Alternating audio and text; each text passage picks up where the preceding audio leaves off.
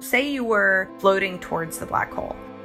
Basically, the first part of you that was starting to get closer and closer to the black hole would start to experience the really extreme gravity that was near the black hole. Your body would basically start to be stretched like a spaghetti, stretching to get into the black hole where we would never see you again. Once you're in, you're stuck, and that becomes your universe. This is NASA's Curious Universe. Our universe is a wild and wonderful place. I'm Patty Boyd, and in this podcast, NASA is your tour guide. This week's adventure will give you a front row seat to some of the universe's most perplexing wonders. We're exploring black holes. Really, these are some of the most extreme environments in the universe. That's Regina Caputo. She's an astrophysicist at NASA, and she studies black holes, mysterious and fascinating cosmic objects. We can't make anything like a black hole on Earth to study it. And so if we really want to understand how gravity interacts with all of the other forces in the universe, it's really a playground for understanding how gravity works, how fundamental particles work, how stars collapse in on themselves. Black holes truly are one of a kind. But what exactly is a black hole? Let's start with the word black. The name comes from the fact that nothing can escape the gravity of a black hole, not even light. How can they keep such a tight hold on everything? Well, they are extremely massive. And so they have very strong gravitational attractive forces. And so they really don't suck things in, they pull things in, because that's how gravity works. It's things that have mass are all attracted to each other. And the more mass, the more gravity.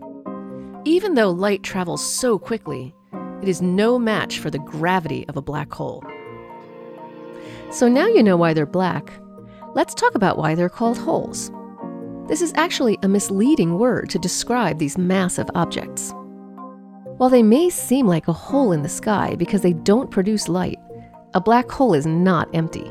It's actually a lot of matter condensed into a single point. This point is known as a singularity. So how do we get such a large amount of mass to come together at one point in space? Step 1, get yourself a large star. Big stars burn up their fuel really fast because they have more gravity, which makes the centers of them hotter and denser, so they can go through a lot more nuclear reactions, and they burn it all up really, really fast. That's Jeremy Schnittman, a research astrophysicist at NASA. He's going to explain how a star gives rise to a black hole as it eats up its fuel. They build up a big pile of ashes in the center of the star. Those ashes, actually, it's iron. That iron doesn't do nuclear burning, so it doesn't give off extra heat, and it just sits there, and it's getting bigger and bigger and bigger. And now you have these two forces that are battling against each other. One force comes from whatever fuel is left to be burned. And another force is from the gravity of the iron pulling everything inward. And eventually you run out of this pressure that's holding up the center of the star, and the gravity just keeps getting bigger and the pressure stays more or less the same, and so the gravity wins. When the gravity wins, everything just starts collapsing. At that moment, two things are happening. Some star stuff is being shot off into space, causing the light shows we call supernovae. And the rest of it condenses into one point, the singularity. And that is how you make a stellar mass black hole.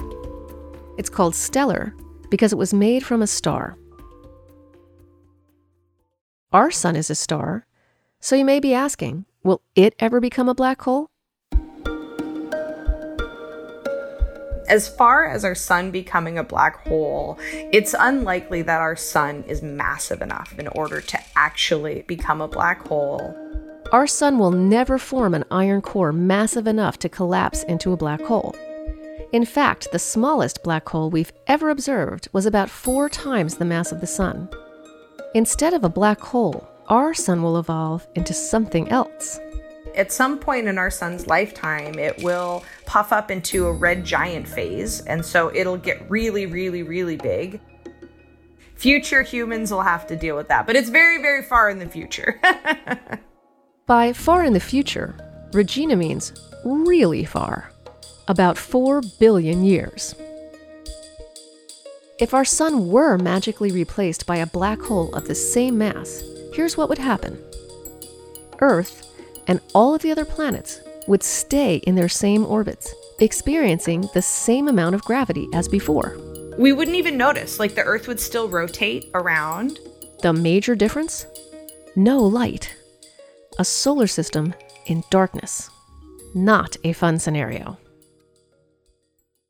So Jeremy took you through the birth of a stellar mass black hole. But that's not the only kind of black hole that we know of. There's another kind of black hole that makes a stellar mass black hole look like a blip in the universe. There are these supermassive black holes that are millions or even billions of times more massive than the sun.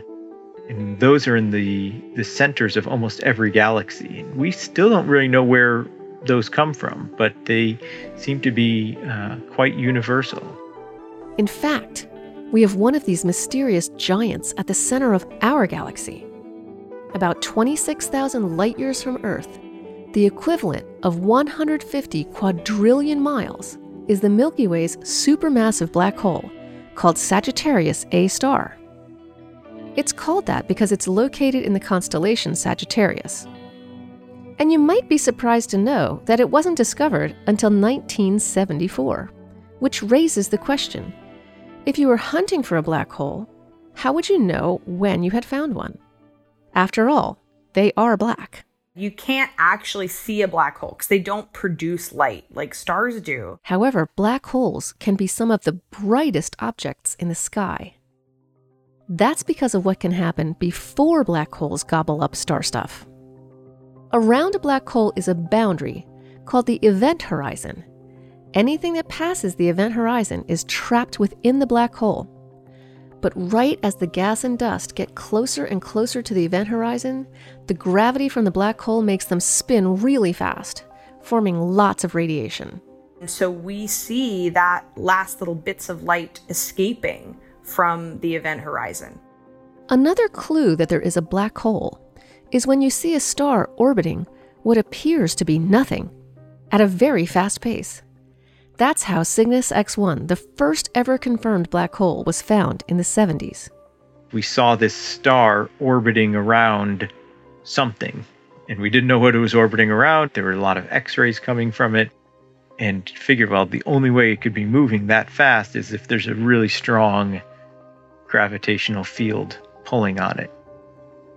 Since there's really nothing else that it could have been, and it was more or less invisible, that's how we concluded that it was in fact a black hole. Cygnus X1 was a big deal. Finding it confirmed what until then had only been a mathematical prediction based on Einstein's theory of relativity. Since then, we've found black holes through other means.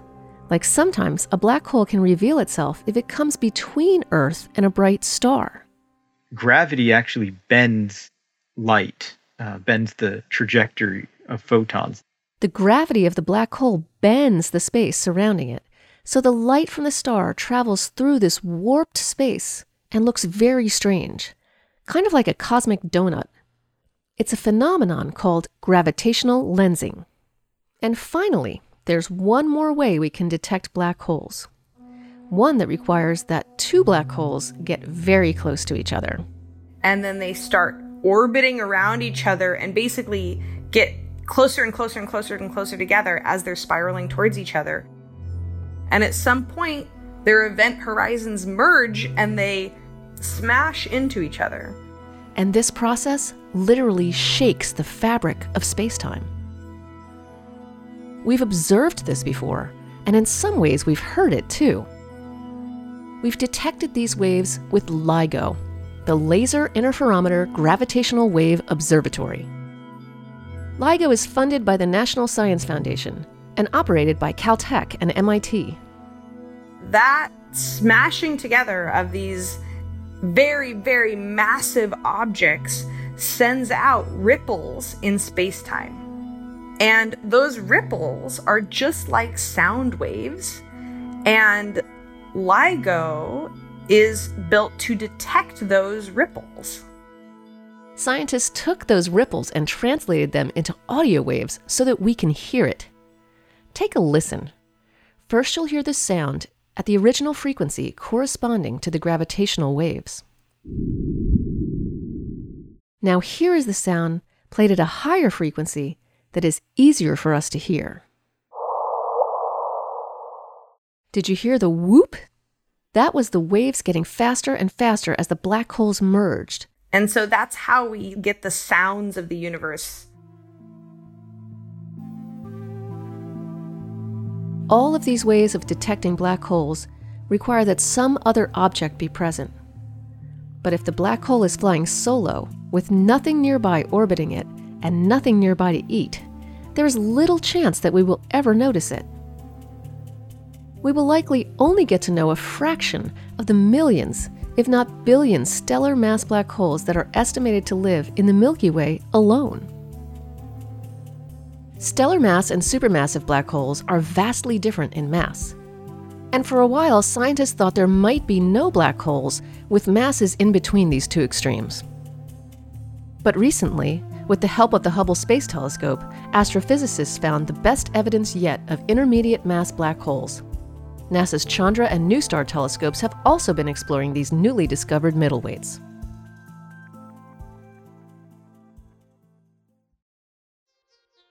Now it's time for us to explore a black hole up close and personal. Let's take a journey into one. Say you were floating towards the black hole. Now let's suppose that you are approaching a stellar mass black hole, and that it isn't actively consuming star stuff, because if it were, even being near the black hole could be deadly. I certainly would not want to be in the path of a black hole that's actively eating up these stars. They eat things and then they kind of burp up particles, at the speed of light. Lots of high energy particles do not mix well with life. So let's just assume you approach a lonely black hole by chance, because you wouldn't see it. Now as you get closer, all of a sudden, you start feeling this tugging on one side of your body, but not on the other. Basically, the first part of you that was starting to get closer and closer to the black hole would start to experience the really extreme gravity that was near the black hole. Say if you were going feet first, your feet would start to be stretched apart. Your body would basically start to be stretched like a spaghetti. There's even a technical term for it. It's called spaghettification. Basically just rip you to pieces. You probably wouldn't survive. But just for fun, let's say you did survive. Part of you would cross over into the event horizon, and the rest of you would probably be following pretty soon after. This only happens with stellar mass black holes, where you can feel that change in gravity. But if you found yourself entering a supermassive black hole, you wouldn't feel a thing. All of a sudden, you would just be inside the black hole, never to be seen again. Well, kind of. Here's the crazy part. If your friend were watching this happen to you, they might see you get stretched, but it would happen really slowly, until at some point it might look like you were frozen in time, like you never passed through the event horizon. That's because time gets stretched out by the immense gravity that a black hole produces. Really, it bends the reality of our universe. And the reverse happens from your vantage point. So if you were looking out at your friend, it would seem like they were moving through life at warp speed. If somehow you weren't ripped apart by the gravity, or managed to survive the radiation near the black hole's event horizon, well, then you would get to enter the black hole. Once you're in, you're stuck, and that becomes your universe. What would you see and feel? We don't really know. We can only theorize. But at some point, you would become one with the singularity. Essentially, you'd be compressed into a tiny speck. So I would not recommend traveling to black holes. At least not that close. And luckily, it shouldn't be too tricky to avoid them. The nearest black holes we know of are thousands of light years away from us, meaning it would take thousands of years to get to them if we could travel at the speed of light, which we can't. So not only will they not be eating Earth, they're too far away for a visit from Earthlings. By now, the universe is peppered with black holes, with new ones forming all the time. And some black holes keep expanding as they consume more gas. But how and when does a black hole die? Even the ones that are creating hot gas and are very bright, they only do that for a very short part of their lifetime. But eventually they'll all just run out of fuel, even if they have a star orbiting around them. That won't last forever. There's nothing left for them to do. They're just gonna sit there. And for the most part, all of the matter inside the black hole will stay there as well. What happens in a black hole stays in a black hole. There's only one theorized way that anything can escape a black hole's gravitational grip. There's an interesting result from Stephen Hawking, the famous theoretical physicist, who showed that because of these quantum mechanical effects, a tiny bit of radiation can actually leak out of a black hole. It's called Hawking radiation. But in practice, it's such a tiny, tiny, tiny effect. First, we will never be able to observe it. And second, if you have a star that's 10 or 15 times the size of the sun, it would take trillions and trillions of years before it even changed a little bit because of the Hawking radiation. Once you hit black hole, you're black hole for the rest of the universe, it seems like.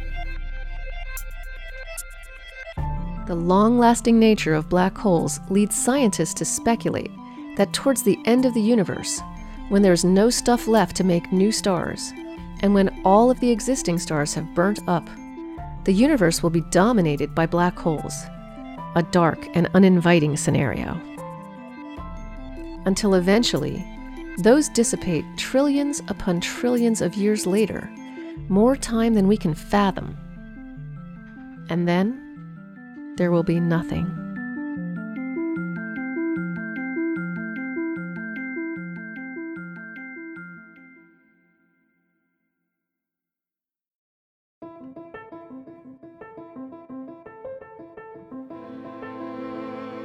This is NASA's Curious Universe. This episode was written by Margot Wall and Maddie Arnold. The Curious Universe team includes Michaela Sosby and Vicki Woodburn. Our executive producer is Katie Atkinson. Special thanks to Claire Andrioli, Ryland Heggie, Barb Matson, Erin Cara, and the astrophysics team. If you liked this episode, please let us know by leaving us a review, tweeting about the show at NASA, and sharing us with a friend. To keep up with the latest black hole science from NASA, check out nasa.gov/blackhole. Still curious about NASA? You can send us questions about this episode or a previous one, and we'll try to track down the answers. You can email a voice recording or send a written note to nasa-curiousuniverse@mail.nasa.gov. Go to nasa.gov/curiousuniverse for more information. Thank you for listening to the second season of NASA's Curious Universe. We've enjoyed taking you along with us as we've explored everything from the International Space Station to our asteroid hunting mission. We're taking a break now, but we'll be back before you know it. Until then, you can continue exploring the universe and discovering our home planet with NASA by visiting nasa.gov. You can also follow NASA on Twitter, Instagram, and Facebook. And find more NASA podcasts in your app or at nasa.gov/podcasts. Before we sign off, we've asked our scientists to do their best impression of the sounds we can make from black hole data. Here's what they gave us.